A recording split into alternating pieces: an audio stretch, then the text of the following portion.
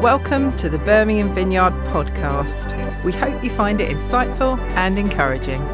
If you want to find out more about us, why not check out our website, birminghamvineyard.com. Thanks, Jeff. Hi, guys. It's so lovely to be with you. All some waves in the back. Hello. Do you know, this feels like such a big room compared to what I'm used to. I'll try and remember that I'm talking to the back of the room. So we are going to continue our series on Matthew, the clash of kingdoms. And for those of you who like to get your Bibles ready, we are going to be looking at Matthew 8, verses 18 to 34. I'm just giving you the heads up so that you know where we're heading. But you know, before we get onto that, I just want to talk to you a little bit about cost. It's a word that we're hearing a lot at the moment because we're hearing about the cost of living crisis, and we're concerned about the price of food going up and the price of our, you know, we're putting on a few extra jumpers, aren't we? And we're thinking about the cost of all sorts of things. And, you know, oftentimes the cost of things is out of our control. It can be because of world events like a pandemic, or it can be because of political decisions or whatever. But, you know, there are some things that we are in control of, aren't there, with regard to cost? So, you know, we go into the supermarket and we have the branded cereal and we have the supermarket zone, and you look at them and I don't know about you, but I'm reading the back and thinking, is there a difference here? You know, it's like, which one am I going to buy? What are we actually prepared to pay for something? So, let's have a look at this picture here. If someone on the slides? It's coming. Okay, there will be someone on the slides in a minute, and then we will look at the picture that I have. Oh, thanks, Jeff. Okay, so what would you be prepared to pay for this cereal bowl? What is its value to you? Let's have some suggestions. What would you pay for it? £2, £5. It's quite a nice colour. I quite like the kind of bluey green. That works for me. Yeah. Any other suggestions? What would you pay for it, Jeff? I mean, what do I think it costs and what I pay for it aren't necessarily. Okay, we're going to get into a debate because it's Jeff. All right. I would pay £4. £4. Okay. So this bowl sold at Sotheby's in 2017 for $37.68 million.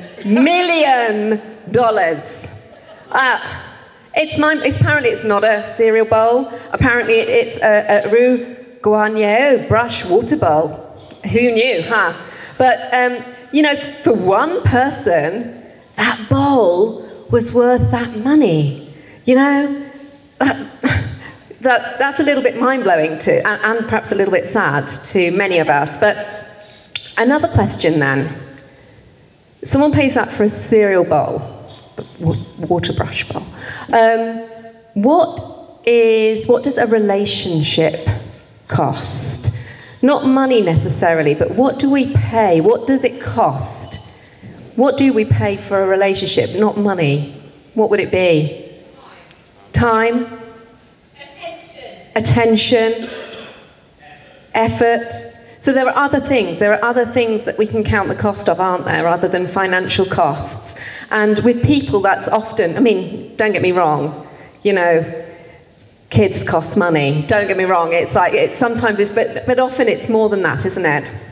And so, does the value of the person, to you personally, determine the cost that you are willing to pay for that relationship? You know, what are you willing to give or sacrifice for that person? What are they worth to you?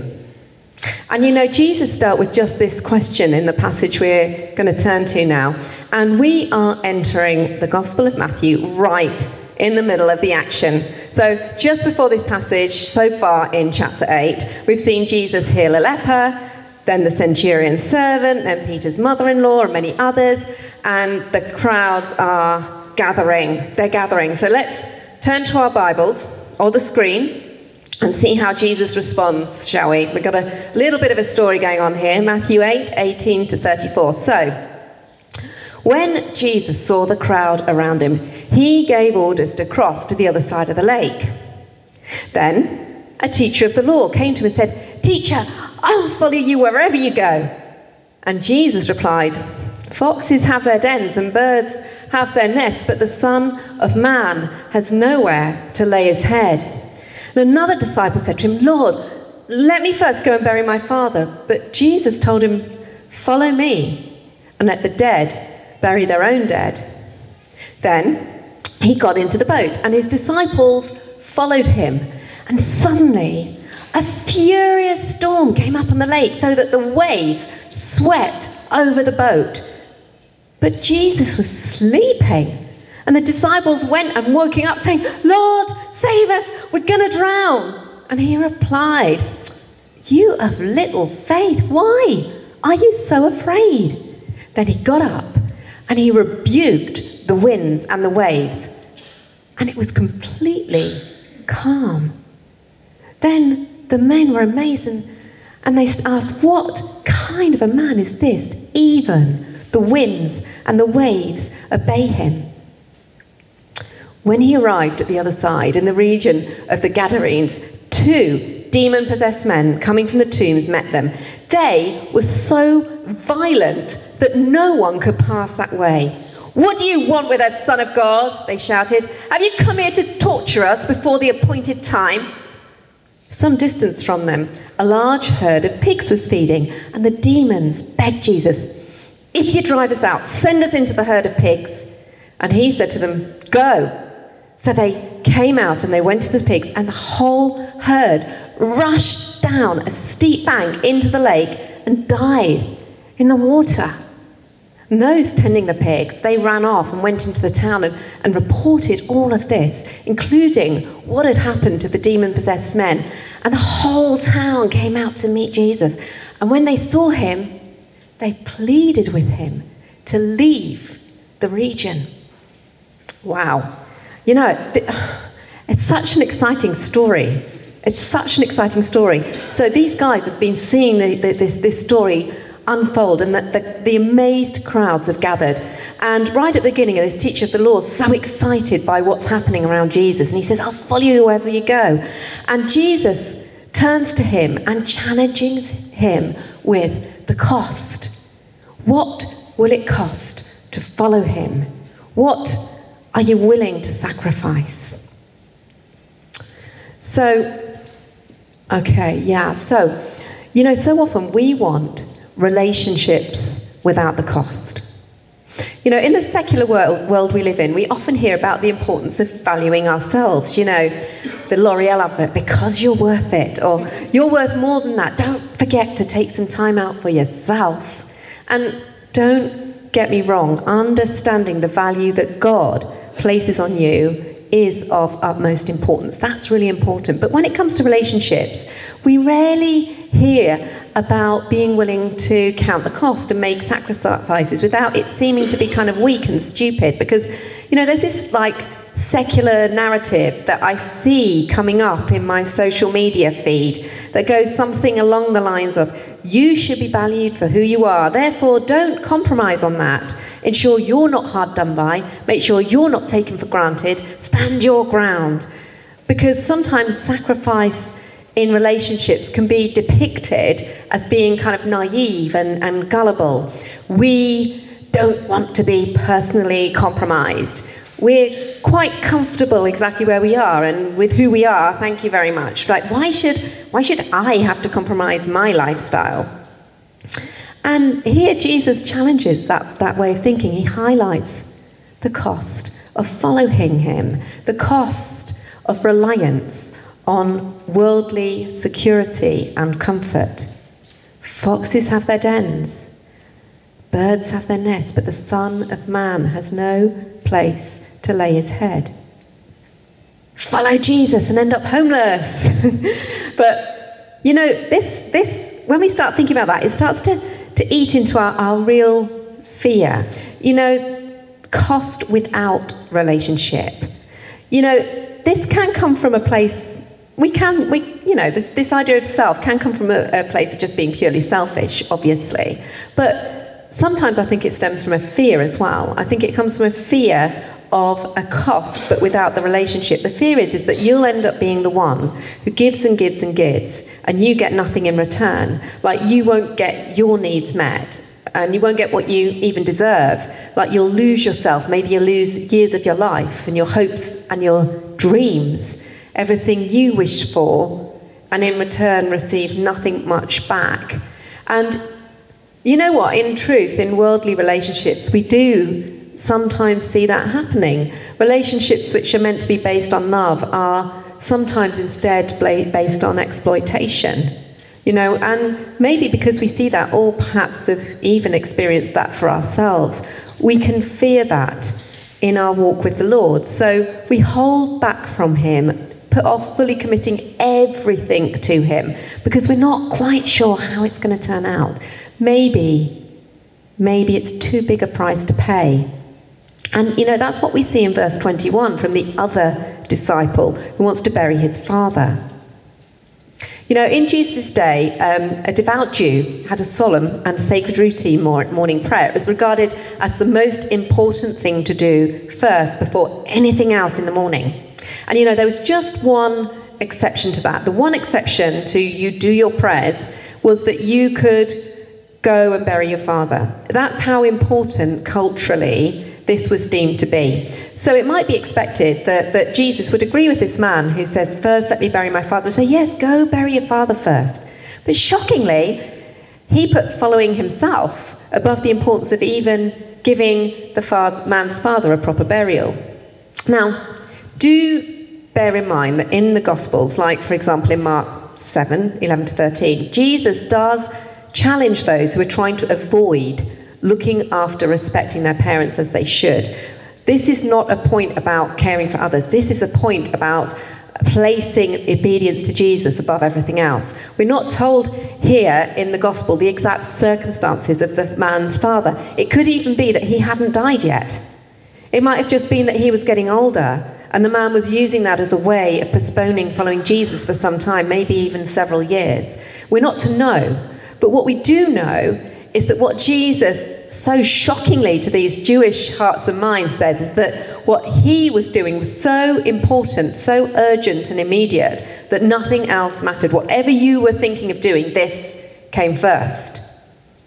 And that kind of loyalty is a great, great cost. Looking after those whom we love, like what could be more important than that? Surely that cost is too much. So if that's the cost, our security and our comfort and our absolute loyalty, what we really do need to ask is, what then, Lord? What are you offering us in return? When I first sat down to start to prepare for this talk, I looked up these verses that I was asked to cover. And I made a really strange and beautiful discovery. You see, Jesus spoke some of these words, specifically verse 20, straight into my heart, really specifically during a difficult time in my life a few years ago. So Cap and I moved down to Birmingham about 7.5 years ago. And we really genuinely felt led by the Lord to do so. And I felt that even though I absolutely loved teaching, I taught for about 20 years up in Leeds, I was not meant to be looking for teaching jobs down here. And it also became apparent that neither did the Lord want me to look for a house to buy. Now, he really clearly asked me to give up the idea of owning my own home, which I had done for most of my adult life.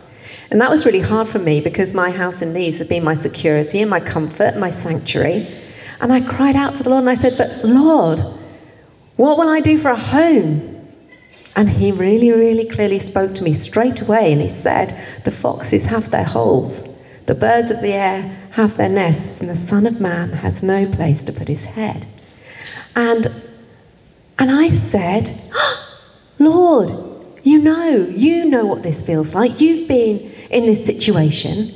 And he drew really close to me and he said, yeah, I know, I stand by you. I stand by you in this place. I know how you feel. And that was a really huge comfort to me. The Lord had been through what I was going through. He drew close to me in our shared experience. And I understood a little bit more about his sacrifice for me, because he didn't just have to leave the leafy, clean suburbs of North Leeds to come into inner city Birmingham, which is what we did. He had to leave the beauty and the holiness of heaven. And you know, it was only when I prepared this talk and I read those words right under the subtitle of The Cost of Discipleship that I even thought of giving up my home as being a cost of my relationship with Jesus. I had thought of it as a way of connecting with him in a more intimate way. And I got to thinking that if at that time I'd actually got around to looking up where those words came from in the Bible, I think I might have felt a little bit resentful if it had been the cost of relationship. I thought, oh, so this is what you're asking me to pay to follow you, are you? You know, I would have been a little bit angry, I think, about that. But I didn't, because Jesus was drawing me to himself with this really gentle and beautiful connection, saying, I feel what you feel, I know you, and now you know me a little bit better too. Because you see, you know what the Lord is offering us? Is he's offering us the opportunity for cost and relationship. Indeed, I might even go so far as to say relationship through cost, because the things that we value are the things that we've chosen to pay the greatest price for. And I'll say that again. The things we value are the things that we have chosen to pay the greatest price for. And you know, greater love has no one than this, to lay down one's life for one's friends. And in all of this, don't forget, he has already paid the cost of his relationship with you. When it comes to what you are worth to the Lord of the universe, you are worth his life. How much do we want to reciprocate that, to follow him, to press into that relationship so that he is the main influence in our lives, so that he's the one who changes us and no one and nothing else? So he is our first and foremost priority, and we are his disciples and his friends. Back in our passage from Matthew, Jesus outlines the cost of following him, and in the very next paragraph, we see Jesus' disciples follow him straight into a storm. In fact, there are two storms here. There's the physical one and a spiritual one, but we'll deal with the physical one first. He leads them straight into this storm. Remember, these are already his intimate friends. They've already paid a cost to follow him. They've left their families. They follow him, and he leads them into a deadly storm. Check out the scripture if you've got it in front of you. He got in the boat. His disciples followed him. And you know, the Sea of Galilee is well known for its sudden violent storms. And here's a storm of such force that the disciples, several of whom are experienced fishermen and know these waters, were terrified, and they're crying out, "Lord, save us, we're dying." And Jesus is asleep. And it must have seemed strange to them that he could sleep in the midst of such a great storm, but he could sleep because his mind and heart were at peace, and he trusted in the love and care of his Father in heaven. But why? Why does he lead them into this potentially fatal storm? Why would he do that? Because here's an opportunity for him to reveal a little more to them of who he is, to help them to understand his nature better, and therefore have the opportunity to place more trust and faith in him when circumstances take a turn for the worse, and they do. It's the perfect opportunity for them to grow in their knowledge and understanding of him. And you know, once he's awake, before dealing with the storm, Jesus chides their little faith. You know, Jesus wasn't in a bad mood from being woken up. He was concerned at their fear, because fear and unbelief go together. When we trust God as we should trust him, there's little room left for fear. They actually had so many reasons to have faith. I went through with you all of the stuff that they had been seeing. So many significant miracles showing Jesus' great power and authority. And you know, this new experience leads them to a new understanding of him. It causes them to ask the really important question, what kind of a man is this, that even the winds and the waves obey him? In the span of a few moments, the disciples saw just the complete humanity of Jesus. He was tired and he needed to sleep. And also the fullness of his deity. They saw Jesus for who he was, truly man and truly God. They followed him into the storm and he revealed his power and nature to them. And honestly, this has been mine and Kaplan's experience in the most significant times of our Christian walk. We, on a number of occasions in our lives, have felt clearly led by the Lord into a situation. We've walked into it and it turns out to be a massive storm, and it's often threatening our livelihoods, and it shakes our faith and it makes us ask why, and question whether or not we actually heard the Lord in the first place. But you know, those situations have always ended with the Lord demonstrating that he is the Lord of every kind of storm that we find ourselves in, and that we have learned so much more about his supremacy over every situation, including homes and finance. And then we get to the finale of this chapter. Matthew reveals even more of the nature of Jesus and his power and his authority. So they get to the other side of the Sea of Galilee, and there's these two demon-possessed men, and they're completely out of control. They are creating a storm of their own by terrorizing the locals and controlling this area, because people couldn't go past, could they? They're controlling it with fear and violence. And these demon-possessed men clearly knew exactly who Jesus was, calling him the Son of God. They answered the questions that the disciples had posed in the previous paragraph. The demons see that he's the Messiah who's come to judge the world and put wrongs to right, and they know that they're in trouble. So Jesus allows the demons to go into these pigs. Now, did you ever read this story and think, poor pigs? Yeah, I know I have. It's like, why not just send the demons back to hell? Like, what are the pigs? What have they done? It's like, why allow this whole herd of pigs to die? But you know, one suggestion is that this incident reveals the true nature of the enemy, to steal, kill, and destroy. You know, the fact that the demons immediately drove the pigs to destruction reveals what the true intention of these demons was. You know, they were held back because we hold the image of God. They were held back in the people, but not by the pigs. And, you know, again, Jesus demonstrates his complete supremacy here over a whole legion of demons. Have you ever felt like you're coming up against spiritual opposition? You think, this is it's like Jesus, with a word, go. He got rid of a whole legion of demons. Nothing, no power, neither physical nor spiritual, is greater than him. Nothing.